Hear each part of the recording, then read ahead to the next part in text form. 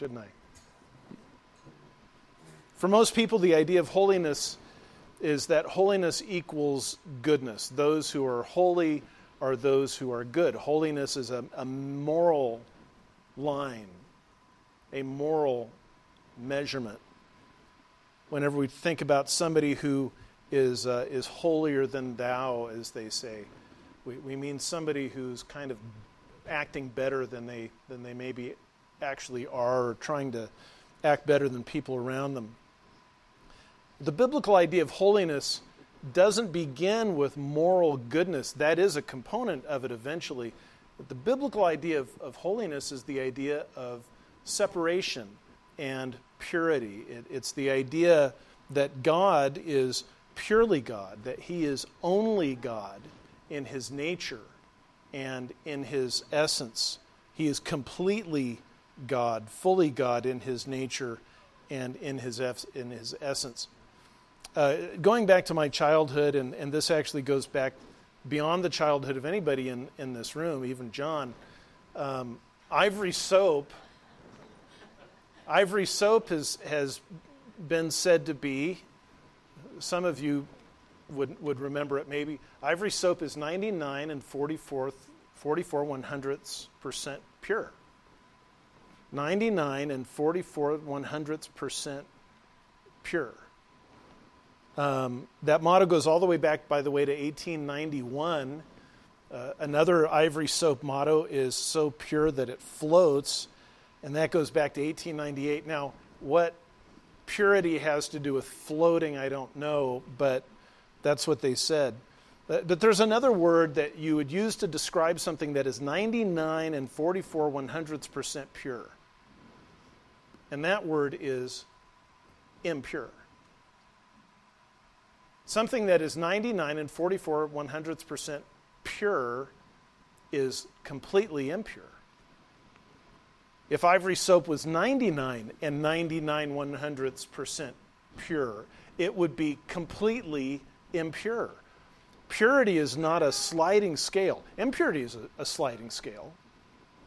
We're very well aware that with packaged foods, there's a percentage of contaminants that are allowed in packaged foods in order for them to pass, because you can't make something in a factory situation and keep it absolutely pristine pure. But something that's 99 and 44 100ths% pure is actually impure. Now, our bodies are not pure either by this same token. We are actually made up of a number of different elements. This is the periodic table of the elements, and I've highlighted and read the elements that are found in our bodies. Some of them are found in very large percentages. Others are just trace elements. But we are not any one thing. We are not any pure thing. We are a blend. We are a mixture. By the way, I read this last night. Our bodies are also home to more than 10,000 species of microorganisms. 10,000 species plus of microorganisms inhabit our bodies, and they inhabit our bodies into the trillions. There's actually many more times microorganisms in our bodies than our own cells, simply by count. It's just that they're so tiny that we outnumber them. But our bodies are not pure. We're a mixture. We're not purely one thing or another. We are a blend. We are a combination. We are, in metal terms, we are an alloy. Well, God is pure. To say that God is pure is to say that He is holy. To say that He is holy is to say that He is pure. There is nothing but God in God. There is nothing but God in God. He is not a mixture or a blend or an alloy. He is pure. He is uncontaminated. He is perfect and complete in Himself. He is holy. He was holy before anything was created, and He is holy now. Having created all things, God remains completely distinct and separate from everything that He has made. Theologians would say that he is untouched by and unchanged by anything in his creation. That doesn't mean that he is far away from his creation. He isn't. In fact, he can't be far away from his creation because he's omnipresent. But he himself is not contaminated or polluted or mixed in with anything in his creation. He is utterly self-existent. Because within God there is only God and there is nothing but God within God. I know that's a funny way to say it. Because of that, there are at least two things that God can't do. There are at least two things that God can't do. First of all, God can't not be himself. God can't not be himself. I guess there's only one thing God can't do. God can't not be himself. God can't be anything but who he is by his essence and by his nature. He is pure in that sense. He is holy. So by way of example, when the Bible says that God is love, it's 1 John 4:8. When the Bible says that God is love, it doesn't mean that God created love. That God looked at the humanity that he had made, that he looked at the creation, and he said that these creatures are going to need some emotional connection between themselves. I will invent something to do that, and I will call it love. Now, what the Bible says is not that God is loving, although he is. The Bible says that God is love. He is love by his nature and by his essence. It is not merely what God does, but who God is. And that's why 1 John 4:8, where it says, God is love, the first part of the verse says, the one who does not love does not know God, for God is love. He doesn't say the one who does not love does not know God, for God is loving, although again that is true. But love is an attribute of God. As with every other attribute, justice, righteousness, mercy, kindness, truth, and so on, these are not created things that he has defined, but rather descriptions of his own nature, descriptions of his own essence. Now that's all kind of high and theological and lofty, and hopefully I didn't confuse anybody, but the application of this is actually very clear. And it simplifies things for us. Sin is not simply a violation of an arbitrary law, but a denial of God's very person. When I was coming down from Creighton, in Creighton where Community of Believers is, the speed limit is 30 miles an hour. You go down about 2-3 blocks and it goes to 35 miles an hour. And then you turn south on 13 and it's 45 miles an hour, and then it becomes 50 miles an hour, then it becomes 60 miles an hour, and it remains 60 miles an hour until you get to Pierce, and it drops to 45, then it drops to 30, then it comes up to 35, then it goes back to 60 or 45, and then it goes back to 60, and so on and so on. Those are arbitrary. Those are arbitrary numbers. They could drop the numbers in those towns to 20 miles an hour and not have much of a difference. They could increase them to 35 throughout Pierce, and it really wouldn't have much difference because people are going to drive how they drive. They're arbitrary numbers. There's no particular reason that 13 is 60 miles an hour instead of 65 miles an hour. That's what I think, at least when I'm on my way back from Creighton and I need to get here because I'm late.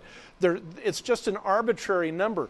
The law of God is not an arbitrary definition,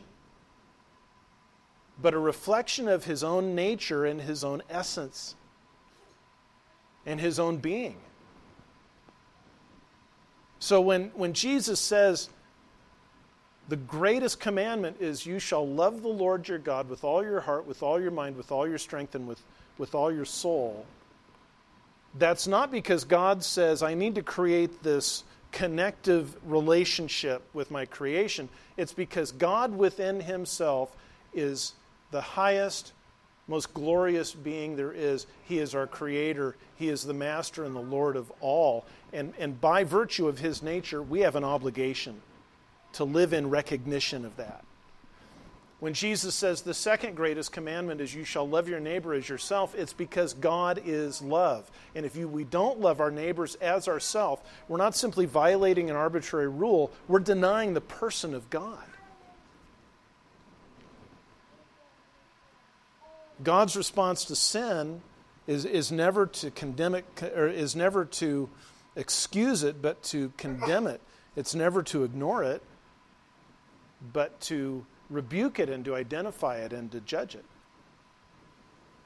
He warned Adam that Adam's sin would result in death.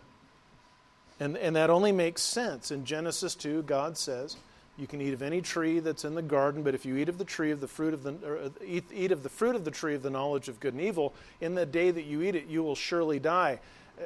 That's not an arbitrary rule that death would follow sin.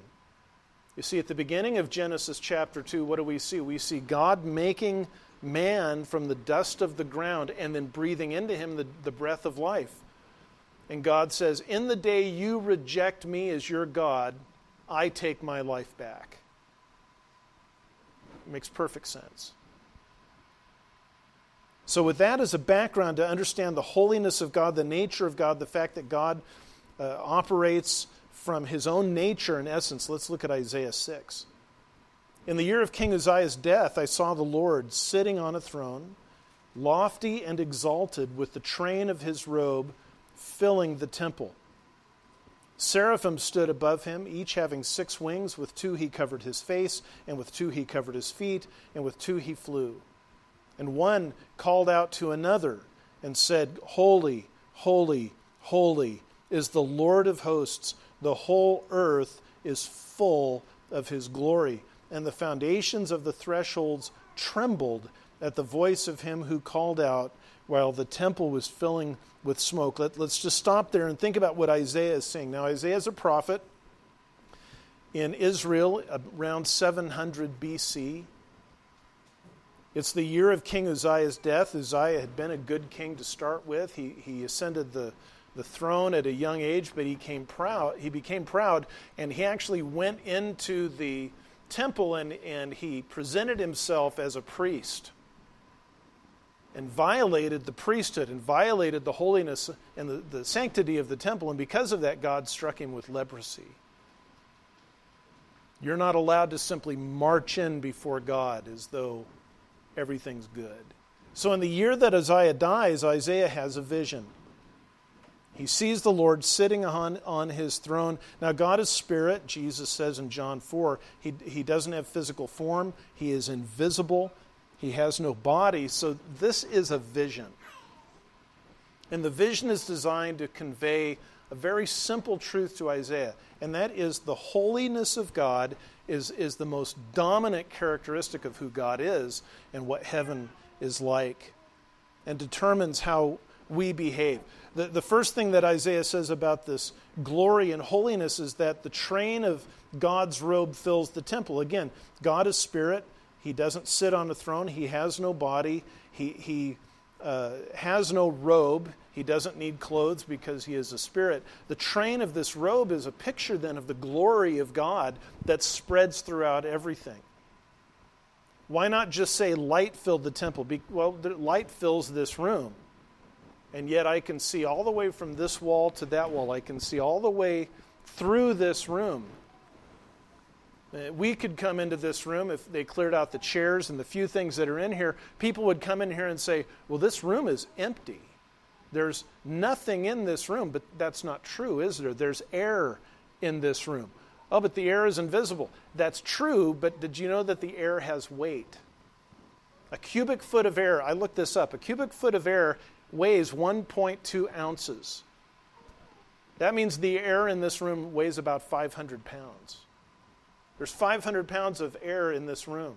There's weight and mass to the air in this room, even though we can't see it. Well, there's weight and mass to the glory of God, infinitely beyond anything that Isaiah can imagine. But if it remains invisible, then Isaiah continues to look through it. And so he sees it within the vision as a fabric, as something that is visible, and as fabric is tangible, something that he could touch.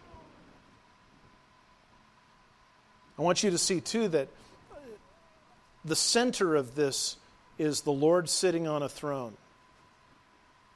The seraphim, angelic beings, are calling out to one another constantly is the sense of the holiness of God. And at the message of the holiness of God, at the declaration of the holiness of God, the foundations of the thresholds of the temple itself are constantly shaking. So God is the center and the focus of heaven. We see that also in Revelation chapter 4, when John is called up in the vision that he has in Revelation.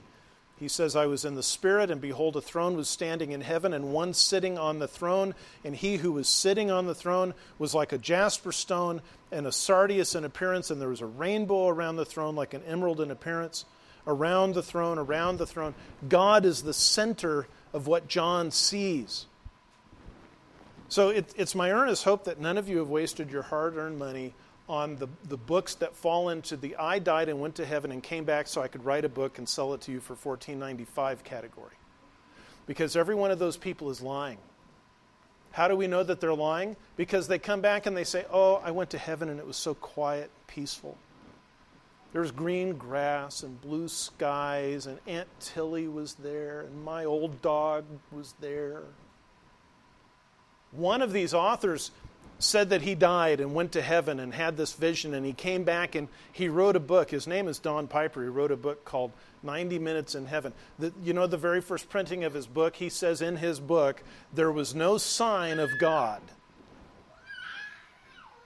In subsequent printings, he saw God.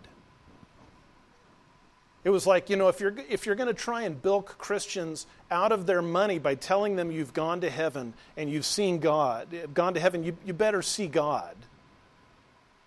The very fact that he, in later printing, said, oh yeah, I forgot, God was there. No, you're just a liar. You're just a con artist. Oh yeah, and others have admitted that they made it all up. Well, God is at the center of all things. God is at the center of heaven. The seraphim are there in verse 2. We see that. Seraphim are angelic creatures. There are different categories. Cherubim is another category. There are different levels that God has created. I don't know if we would call them species in that sense, but there are a number of different kinds of angelic beings. The seraphim are there. They have 6 wings, and again, within this vision, this communicates truth to us. With 2 of the wings, they're covering their faces because even these holy, flawless, perfect angels are not worthy to gaze upon the face of Almighty God in His holiness. They cover their feet because even though they are holy, perfect creatures, they're creatures standing in the presence of God, and they're not worthy to be in His presence. One cries out to another, and we have this tremendous phrase that we sang in our first song this morning. Holy, holy, holy is the Lord of hosts. The Hebrew language, for the most part, has no words that deal with superlatives like better and best. It's an ancient language. They just didn't do that. And so what they did is they duplicated words for the sake of emphasis. God says at one point to Abraham, in the English translation says, blessing, I will bless you. But it simply uses the word blessing twice to emphasize the greatness of this. There are only 3 words that are repeated 3 times in the Old Testament. One of those words is land, and it comes in the book of Jeremiah as God is pronouncing a judgment against Israel. And as the judgment is being announced, he comes to the point of saying, Jeremiah does, oh, land, land, land, in this appeal and this warning. And of course, one of them is here, where God is said to be holy, holy, holy. No word is repeated 4 times, by the way. Holy, holy, holy. An emphasis strongly on this key element of who God is. 1 John 4:8 says God is love, but it doesn't say God is love, love, love. The Bible says that God is truth, but it doesn't say He's truth, truth, truth.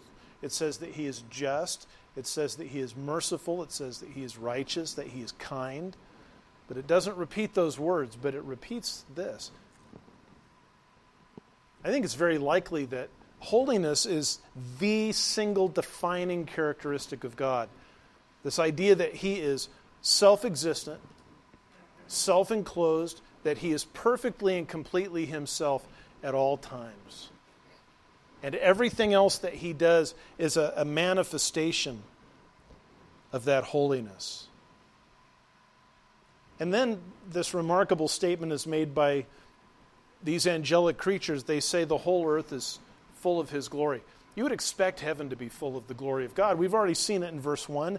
The train of His robe fills the temple. We see it in verse 4. The temple fills with smoke. Smoke is another picture of the glory of God. Heaven is where God manifests Himself in a unique way. It's the place where He resides in that sense. It's the place of judgment. It's the place where worship is the highest and the greatest and the most pure. We would expect God's glory to be filling heaven, but God's glory fills the earth. Now, as I look around, I don't see any glory here. I see the ceiling, I see the floor, I see the glue coming up out of the floor, I see the walls, I see you see me. I don't see any glory. That's not because it's not there, but because as the glory of God, it is as God is spirit. And apart from God granting us the ability to see, we are not going to see it. But nevertheless, it's true that the whole earth is filled with the glory of God. Now, heaven can't ignore the glory of God. Verse 4 says, the foundations of the thresholds trembled at the voice of Him who called out, while the temple is filling with smoke. So you have nonstop sound from the seraphim. Holy, holy, holy is the Lord God of hosts. That's going on constantly. We see the same thing in Revelation 4. In Revelation 4, every time the angels say that, the 24 elders fall down, a picture of the church, fall down in worship of God, which means that heaven is a noisy place. Heaven's a noisy place. And every time this declaration is made, everything shakes, which means heaven is in constant motion and constant activity. It is vibrating. It is trembling all the time because of the enormity of the holiness of God. So if you have this idea that one day you'll die and you'll lay your head down on the pillow and you'll close your eyes and you'll drift off to this quiet place, no. Heaven is loud. I think heaven is probably the loudest place that is. Because every voice in heaven is crying out in worship of God and honor of God and acknowledging His holiness. In fact, in Revelation chapter 8, the striking thing is not that suddenly there's a great noise in heaven, but rather that in Revelation chapter 8, as the judgment of God is about to fall on the earth, there is silence in heaven for half an hour. All sound stops. All of these angels who have been worshiping God stop. They stop speaking. All of the people of God who are in heaven and responding to the greatness and the glory and the majesty and the holiness of God stop. They stop doing that. And everything is still for 30 minutes because of the enormity of God's judgment against sin. Well, what about Isaiah? I hope you haven't forgotten about Isaiah. We're looking at this through his eyes. I hope I've done at least a moderate job of painting a picture of the holiness of God and the enormity of it and the way that it is the focus and the center aspect of heaven. What about Isaiah? It's strange, but he isn't like even one of those guys who have gone to heaven and come back and written a book. Isaiah says, "Woe is me." That word woe is the Hebrew word oi, which is often used humorously in our time. Oy vey. But it's not a funny word. It's a word of mourning. It's a word of groaning. It's obviously just purely a vowel sound, oi. If you have ever had terrible news hit, you'll know what it is to have this moan just rise out from within you and just escape your lips. That's what happens to Isaiah. The reality of his position before God, of God's holiness and his unworthiness, his sinfulness, hits him hard and lays him low. He says, "Woe is me, for I am ruined." We know what ruined means. Ruined can mean marred or scratched or chipped, but that's not what this word means. This word means destroyed, but it means more than that. It means dismantled. It means unraveled. It means undone.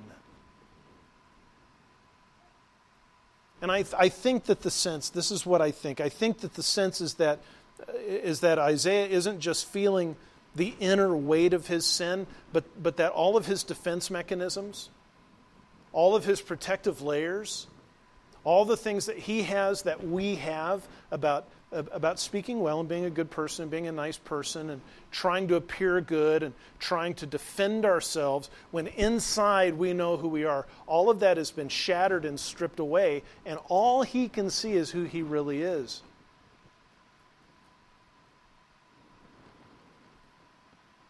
Isaiah probably thought he was a good person. He probably thought that his religion answered the difficult questions for him. He probably thought that on the whole he was okay, but he couldn't maintain that illusion before a holy God. And I don't think that we should think that our experience would be different than Isaiah's. Linda and I had the opportunity of sharing Christ with a man. Linda had a flat tire and called me, and I went down to change the tire for her. When I got there was a man there talking with her. And we entered into conversation. He found out that I was a pastor, and he shared his views on things. And I shared with him the truth of sin and the truth of judgment and of the greatness of the grace of God in Jesus Christ. And he said, "Well, I tell you what, I don't want anybody to die for my sins. I'll pay for my own sins." And I said, "You will, but you don't want to." He said, "No, it's not going to be a problem." See, he's got this self-confidence. He's got this ego. And part of that is a defense mechanism. If we don't have that, we would just melt away and die. But before God, it should fall. Before the Word of God, it should fall. No human pride or ego can possibly withstand the exposure to the holiness of God. John, beginning in the book of Revelation, has a vision of Jesus in his glorified state. And John says that in response, he fell over like he was dead. Well, John was certainly born again. He was certainly saved. He was certainly filled with the Holy Spirit. He was an apostle. He was a close friend of Jesus. If anybody on earth could take a visit from the glorified Christ on their feet, it would be John. John couldn't take it. If John couldn't take it, I couldn't take it. You couldn't take it. And so the Lord shields us from those things. Fascinating to me, in verse 4 it says, "The foundations of the thresholds trembled at the voice of him who called out." And then Isaiah says, "I am ruined," and it's that same kind of a picture of an undoing. Well, if heaven shakes at the holiness of God, then you and I, along with Isaiah, not John, with Isaiah, are going to be ruined. We're going to be devastated. We're going to be undone.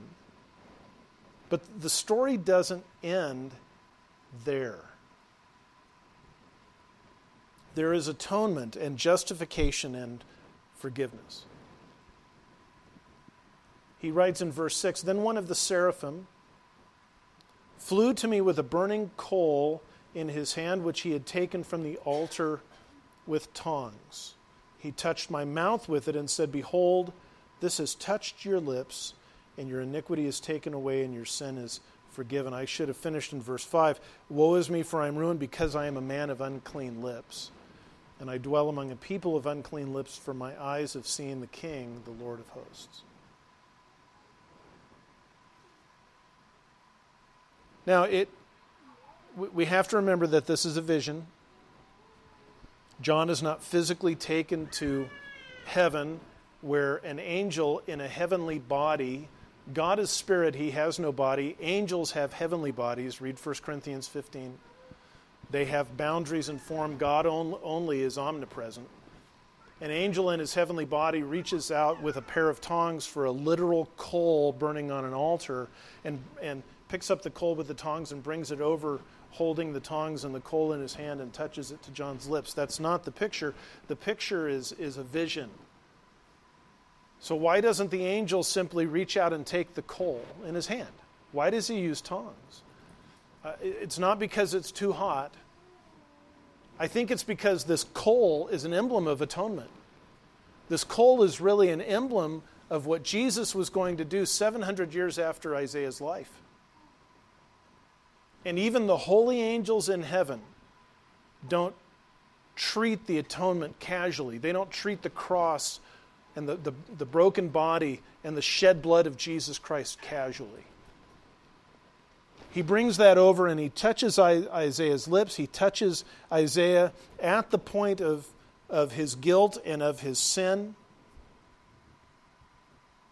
And he says, your iniquity is taken away and your sin is forgiven. That is a promise that is ultimately fulfilled in what Jesus would do, again, 7 centuries later in history. Why would the angel tell him your iniquity is taken away and your sin is forgiven, rather than your iniquity will be taken away and your iniquity will be, or your sins will be forgiven? Because God is so sure about what he's doing that it's real even before the fulfillment of it has taken place. And the impact on Isaiah is immediate. Verse 8. Then I heard the voice of the Lord saying, whom shall I send, and who will go for us? Then I said, here am I, send me. Isaiah is no longer the shattered, broken, ruined, cowering sinner. He's now confident, not self-confident, but confident in God. He knows that his sins have been atoned for. His conscience has been cleansed. He's no longer anguished over this remaining sin. He knows that God has a purpose and has a plan and has dealt with that. And so he's filled with faith. He's confident in the promise of God. He's free of the terror that he had just felt. He's free of the hopelessness that he had just felt. He's still waiting for the historic fulfillment of those things, but the promise of God can't be broken. When God says it shall be done, it shall be done. Nothing will prevent it. And so for Isaiah, it's as good as done. And I should point out, too, that God doesn't simply restore Isaiah's self-confidence or self-worth. In fact, I would say he doesn't do that at all. He doesn't restore Isaiah's ego. He restores Isaiah. It's Isaiah himself who has been ruined. This coal is an emblem, I believe, of what Jesus would do on the cross. And this morning as we share communion, that bread, that cracker, and the juice are emblems of what Jesus did in history 2,000 years ago. That coal that was touched to Isaiah's lips was an emblem of what Jesus would do. The coal itself had no power to take anything away. Likewise, the bread and the cup of communion have no power to do anything. They can't grant us grace. They can't wash anything away or take anything away. They're emblems that point us at Jesus on the cross. We can't substitute Jesus' death and resurrection for a cracker and a cup. But that bread and that cup are a reminder to us of what Jesus has done for us. I think you might agree it would have been a terrible sin for Isaiah after verse 7, after his iniquity had been taken away and his sin had been forgiven, if when God said, who will go, if Isaiah had said, well, I'm out of here, my conscience is clean now, so I'm going to go live my life.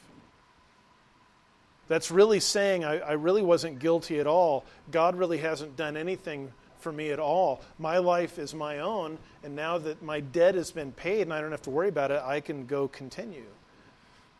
It'd be equally sinful for us, and it is, 1 Corinthians 11 says, to receive communion, to receive the Lord's table casually. That's why the text tells us to examine ourselves. Now, it doesn't say examine yourself to see if there's sin in your life. Of course there's sin in your life. It says examine yourself to make sure that you don't do this in an unworthy manner.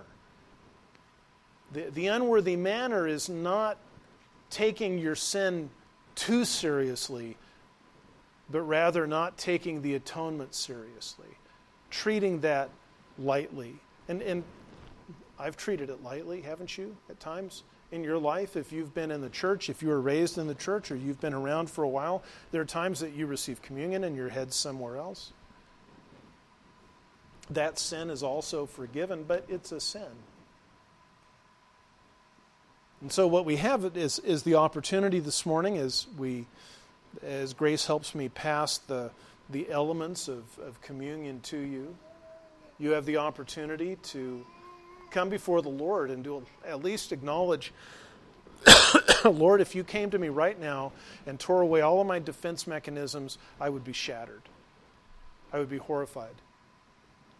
And I entrust myself to you. I put my trust in you, and because I put my trust in you and what Jesus did for me 2,000 years ago, I know that the day is coming when everything else that is residual will be dealt with and taken away. We practice an open communion. You don't have to be a member of One Hope Fellowship to partake. If you've put your faith in Jesus Christ, if you have trusted Him for your salvation, that's sufficient. That's between you and the Lord. Let's pray, and then we'll pass the elements. Father, we thank you for